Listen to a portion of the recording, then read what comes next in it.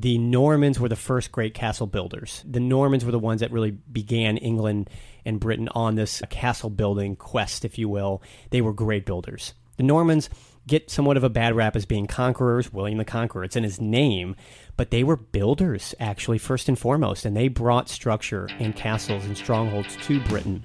Travel to Europe is off limits for the time being, but we can still keep the flame of wanderlust alive through the virtual vacation with Guidester, the weekly podcast where host Jack Bauman, founder of Guidester, and travel enthusiast Arnold Stricker dive into new destinations, exploring their unique history, culture, and special vibe.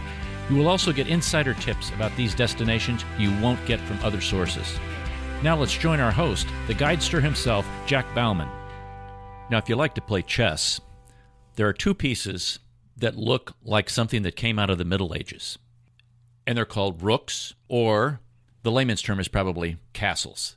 And we're going to talk about castles today, Jack, because I've never been in one of these in England. I would think that they would be really cold and damp and dreary and dark. Am I right? Some of them are. Some of them are grand and magnificent and cozy. Certainly some giraffe, though. There's no getting away around that, and that's one of the reasons they have tapestries. It's actually where tapestries came in, really just to keep the air in and keep it warm and livable. But yes, there's many stereotypes with castles and British castles. Some of them are true, some of them are not true. And the beauty of British castles, British meaning England, Scotland, and Wales, the island of Britain, there is an unbelievably immense diversity of castles in Britain. Whether it's England, Scotland, and Wales, actually Wales has more castles per capita, per square mile than any country in the world.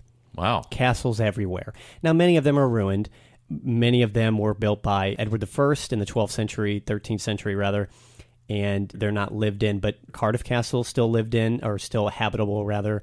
The amount of diversity and complexity to these castles cannot be overstated.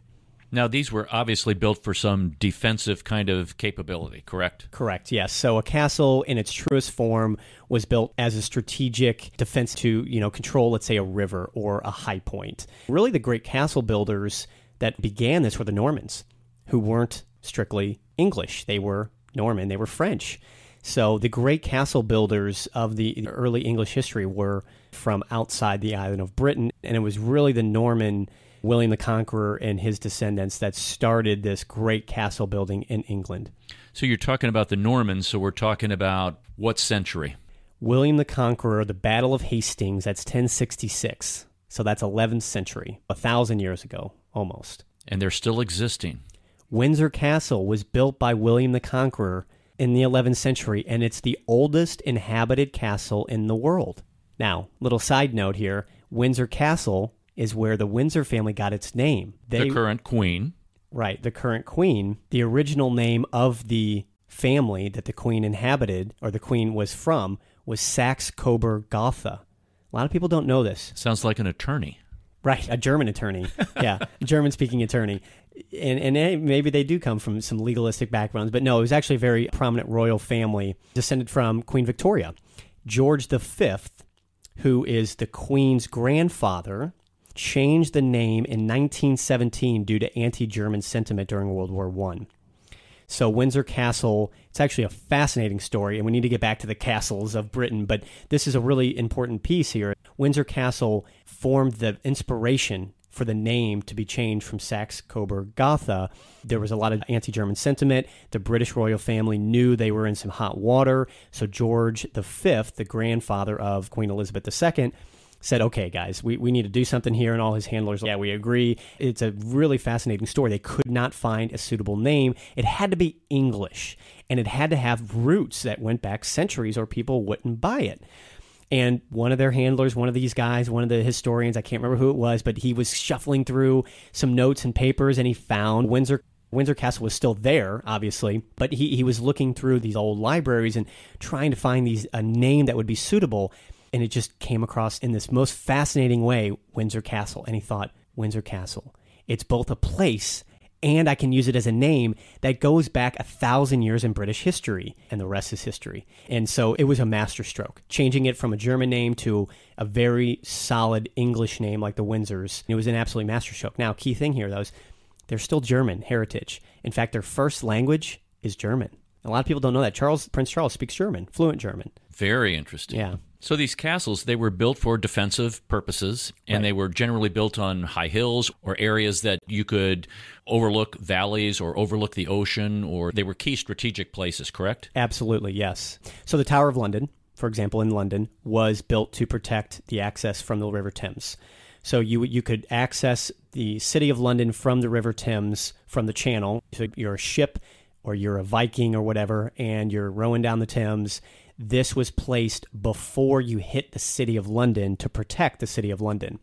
And then it was also used as a military outpost. It was used as prisons. That's what the Tower of London is most famous for, is a prison. That's where King Henry VIII liked to stash some of his wives, right, was the Tower of London. So it was mostly along rivers at high points, also in areas that you needed to subdue. So strategically, yes, they were always put in a defensive position, usually on a high point, but not always in the most strategically advantageous place. In that instance, it was meant to subjugate the local population. The most famous is probably the castles in northern Wales, Carnarvon, Conwy, Beaumaris Castle, which are unbelievably beautiful, by the way, because you have the scenery, too, and the sea. If you go to Carnarvon Castle, you'll be shocked at the scale. This was built by Edward I in the 1200s AD. The same time, Edward I is the one who was around when William Wallace was doing his thing in Scotland. And his nickname was the Hammer of the Scots. And they really should have added a second nickname, the Hammer of the Welsh, because actually it's so fascinating. You have the term Prince of Wales, know where that came from? No. Edward I. Really? Edward I was hell-bent on subjugating the whole island of Britain, Wales and Scotland included. He definitely succeeded in Wales. It's debatable whether he succeeded in Scotland or not. He certainly made a footprint and made an impression, but his son really dropped the ball. He defeated the last Prince of Wales. So the Wales really didn't have a king. They were called princes. I think it was Owain Glyndwr, maybe. Don't quote me on that. But one of the last princes of Wales was defeated by Edward I, or exiled. And he said, okay, Welsh. He had a son. His wife was pregnant. Carnarvon Castle was being built to subjugate the Welsh population. The Welsh population really retreated into the northwest part of Wales. That was the last stronghold. He had his wife go over there, deliver his baby, and held up at Carnarvon Castle, "This is your new Prince of Wales." You ready for this? Every subsequent Prince of Wales has been crowned as such. Prince Charles, the Prince of Wales, was crowned, quote-unquote, in Carnarvon Castle. Elaborate ceremony in Carnarvon Castle. And it goes back almost 800 years to this one moment in history where Edward I says, now my progeny, my descendants are your new Prince of Wales. Talk about tradition. Yeah, talk about tradition and some cosmic comedy that's continued through the ages. And the Welsh, in many ways, have accepted it. Now, it depends on what kind of Welsh you're talking to, but I think there is actually some great pride with the Prince of Wales. In fact, I met Charles, the Prince of Wales, once, very randomly in a town called Brecon, which is in southern Wales. He was there on a non-scheduled trip. He was giving money to a local church there and a local boys' choir. He's very involved in boys' choirs and other things like that. He was there, and I bluffed my way into the church. I made friends with the priest, and I sat 5 rows behind him. I was talking to the locals, and there is some great love for Prince Charles. He actually taught himself Welsh. And that was very unusual for the royal family to do that. So he broke some protocols there, or some traditions, if you will, but there is some great love. So to me, historically, there's an irony there. Matter of fact, I think when he gave his speech, when he was crowned Prince of Wales, he gave it in Welsh. Yes. And he was cautioned by, I believe, the Crown at the time, hey, maybe you don't want to do this. We don't want to get too friendly here, but he went against the grain because he knew it was important to have the Welsh people behind him and be really connected to them, and he felt that was an important thing to do. Very true. Yeah, Charles, in many ways, somewhat like his uncle, who abdicated the throne, and that's a story for another time. There are people who are holding their breath to see what kind of king he'll be. I think there's many good things there, but as we've seen, the monarchy depends on tradition. Now, the monarchy has done well to evolve with the new times, and that was one of them. That was a very controversial thing for him to have that address done in Welsh, but the Welsh people loved it. I think he did the right thing. Say I want to build a castle. How do I go about doing this? Because there seems to be certain kind of characteristics that all castles have. They have ramparts, they have the towers. I'm going to call them towers, but they're called something else. So you've got many different parts of castles. So the most famous part of a castle is the keep. So that's the central stronghold. Mostly they were built of wood initially and then made into stone. A lot of them were, converted into stone, but the keep is the central stronghold of the castle. And that's what most people are familiar with. Then you have the curtain wall, which is simply a defensive wall to protect the bailey, which is the central courtyard. So you've got your keep, then you've got your curtain wall, and then the bailey, which is your courtyard. And then the moat. Everybody knows the moat. Not all castles have moats, right, but many do. Depending on what time period you're talking about, a lot do. My favorite moated castle is Hever Castle, which is the ancestral home of Anne Boleyn. Very, very beautiful castle. Hever Castle in southern England. Absolutely add it to your itinerary. There's a lot of history there. You can actually see letters from Henry and Anne back and forth, and they're in frames, and you can read them. That's interesting. So interesting, yeah. Then you have your battlements, which are raised sections like towers, your battlement towers, basically, to defend along the curtain wall, right? So you can, throw stones, you can have your arrows and javelins and things like that. That was where the defensive men stood. Then you have your drawbridge to go over the moat, if you had a moat. Your portcullis, which was your gate. It's just another fancy term for the gate, which is a heavy spiked barrier from metal or wood. And usually there was maybe 2 portcullises. You'd have 2 gates, and if you got past the first, you were confronted with a second.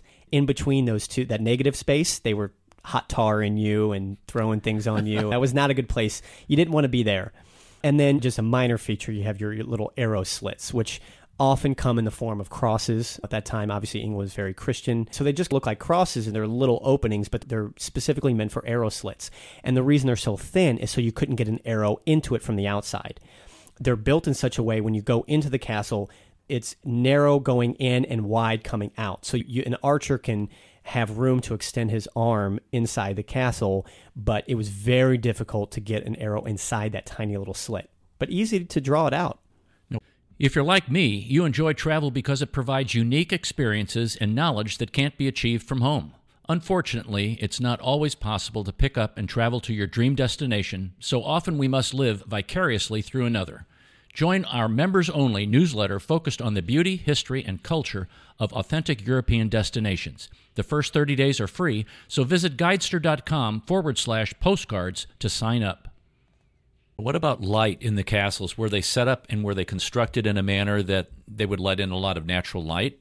Yes and no. I would say the castles that are still intact today, that are still lived in, like the castle palaces like Arundel, have electricity. Arundel's my favorite castle in all of England, but the castles that I've been to, it really depends. A lot of people spent their time in the courtyard, so they spent their time outside. My feeling is, no, these probably weren't the best lit areas. Now, some areas did have some big windows, but you had to be careful because big windows mean vulnerability. So the keep inside the curtain walls probably would be much better lit than the rest of the castle. But the turrets, the towers, no. And a lot of times these towers also had rooms. The keep is not the only place they had rooms. They had rooms inside these towers and battlements. So no, they wouldn't have been very well lit. There would have been a lot of candlelight. A lot of smoke from the candlelight. So you mentioned that they have electricity now. I would presume that most of them all have the modern conveniences of plumbing and electricity, etc. The ones that are lived in, yes. So one of the things that's important to understand is what distinguishes a great castle from a good one. And really that comes down to the viewer. Now, broadly speaking, you can say there's habitable castles or intact castles and ruined castles. That's probably the easiest distinction between the two of them. The ones that are habitable, lived in, maintained, will have modern conveniences. They will have some bathrooms. They will have electricity. Some of them have screening rooms and things like that. Now, that's hard to do because you can't drill through drywall. You basically have to use conduit to go over the stone, but you don't want to mess with the aesthetics. So it's very difficult to outfit a castle for modern use. But all over Britain, you'll see it. Arundel Castle probably being the most famous. You know, what distinguishes a good from a great castle? Let's say 5 castles. Give me your top 5, Jack. You want my top 5? Yes. Okay. Arundel Castle. Now, you've talked about that, and we're going to get to that. Okay. Let's swing back around to that because I will talk about that for a minute. But Arundel Castle, Windsor Castle, Carnarvon Castle, which we talked about, which is in northern Wales, Hever Castle, because of the moat and the gardens. That's another element to castles that a lot of people overlook. The gardens at Hever Castle are magnificent. These are gardens within the walls or gardens outside the walls generally? So Hever Castle is a little different. There's really no battlements. Hever Castle is more or less a castle keep. So the whole castle is the keep, and then it's surrounded by a moat, and then you have dramatic gardens outside that. So Hever is a great example. Hever was not built originally to be a strategic stronghold. Now they built it to be formidable. So if you're 5 or 10 guys, you're not going to be able to get into that place. But if you're an army, no problem. But that was really not the intent of Hever Castle. It was built as an ancestral home for the Boleyn family. So the gardens outside the keep on the grounds. You've got roses bigger than your head. Wow. Absolutely. A lot of people don't realize that I would dare say the most dramatic, lush gardens in all of Europe are found in England. The climate, it's damp. It gets more sun than you think. England has a bad rap of never getting sun, and that's true in some areas. But southern England especially does get sun, and it gets a lot of rain. So these flowers, these gardens just flourish. So we've got Arundel, Windsor, Carnarvon, Hever, and Ellendonen in Scotland. On the Kyle of Lochlash, that's my Scottish accent. Your Scottish accent? Yes. Each one of these has a very distinct feature, and to me, it's a combination of scenery, of the structure itself, the grandness of it, and the history. Now, you've mentioned Arundel many, many times here on the podcast.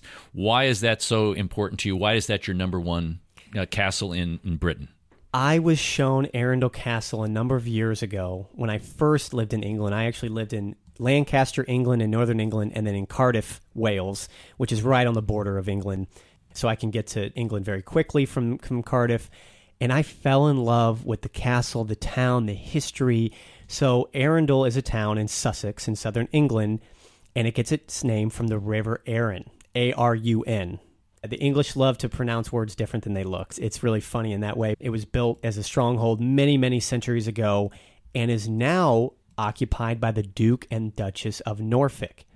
The Duke and Duchess of Norfolk have the title of Earl Marshal of England. Now, Earl Marshals traditionally were a military designation, but now they are in charge of a lot of the ceremonies, including the coronation of the monarchy. That's a big deal. Huge deal.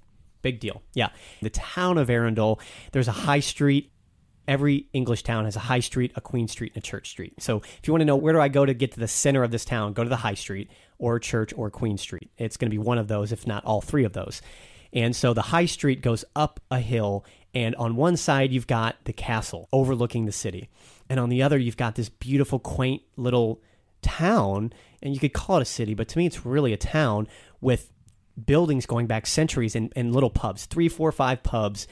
So you go to the pub, you have a pint, and you're just sitting there looking at this castle. It doesn't get better than that. And location.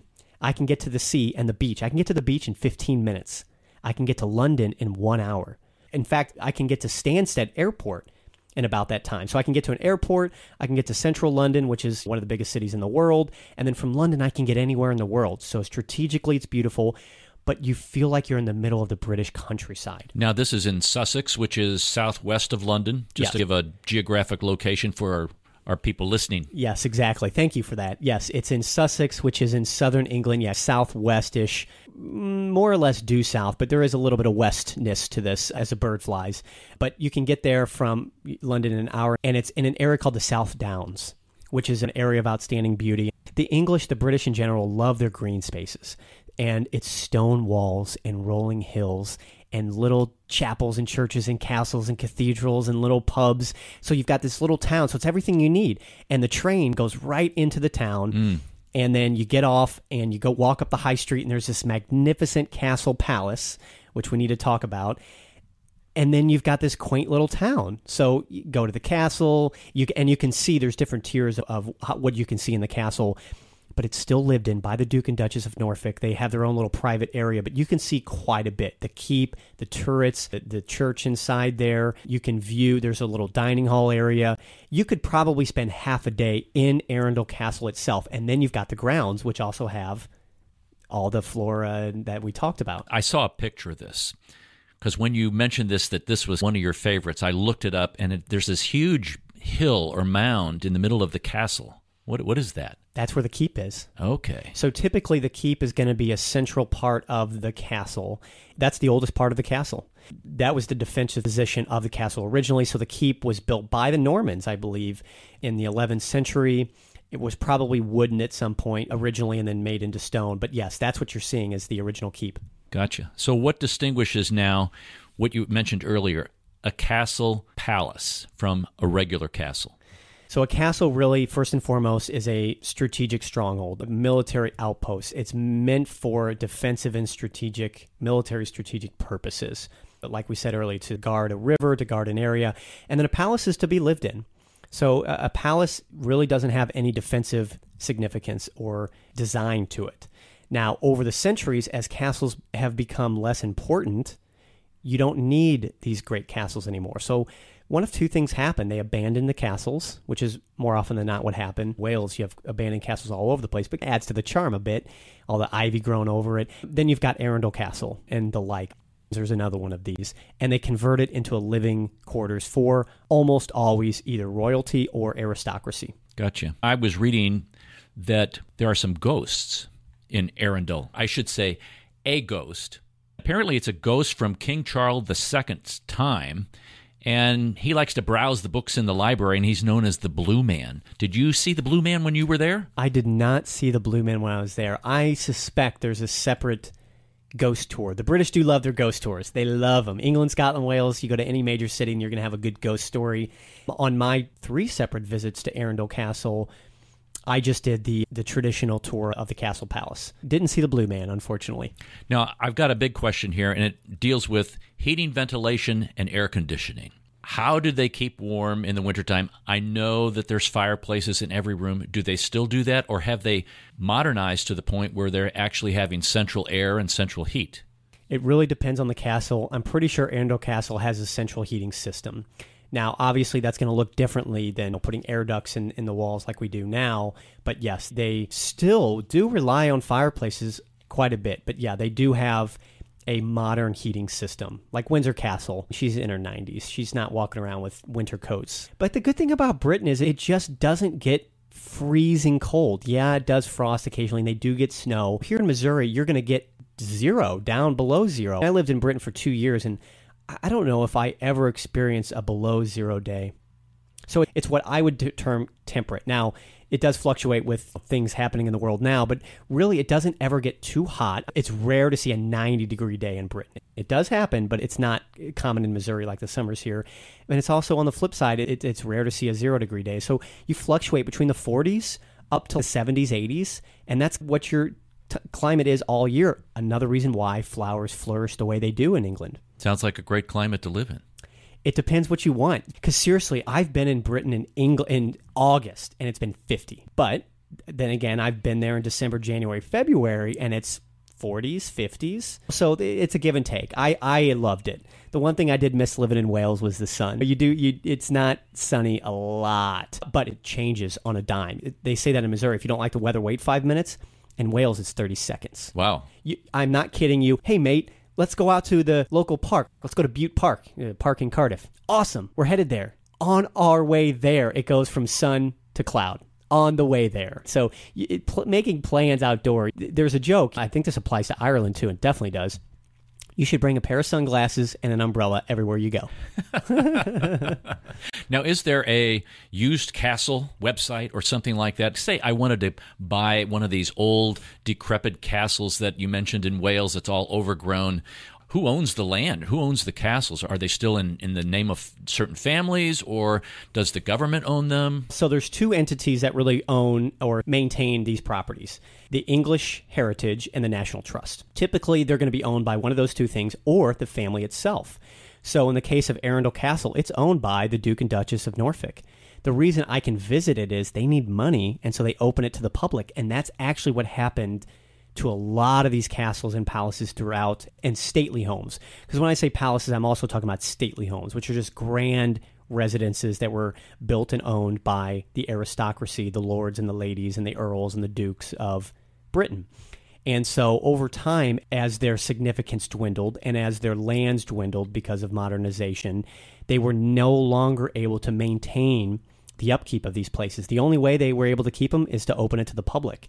So it's really one of 2. It's either privately owned by the family and open to the public for a limited time during the weekday, whatever, or it's owned by one of two entities, English Heritage or the National Trust.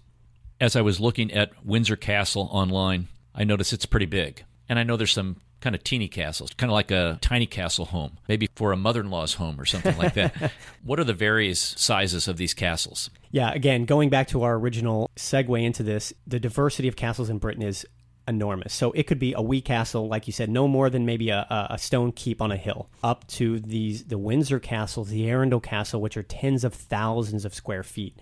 So I'd say it could range anywhere from 1,000, 2,000 square feet, a small little mother-in-law house, as you put it, up until 20,000 square feet or more. It really varies dramatically. And the ages of these range from 1,000 years to maybe 10 years? Yes. So it really spans all of English history. The Normans were the first great castle builders. The Normans were the ones that really began England and Britain on this castle building quest, if you will. They were great builders. The Normans get somewhat of a bad rap as being conquerors, William the Conqueror. It's in his name, but they were builders, actually, first and foremost, and they brought structure and castles and strongholds to Britain.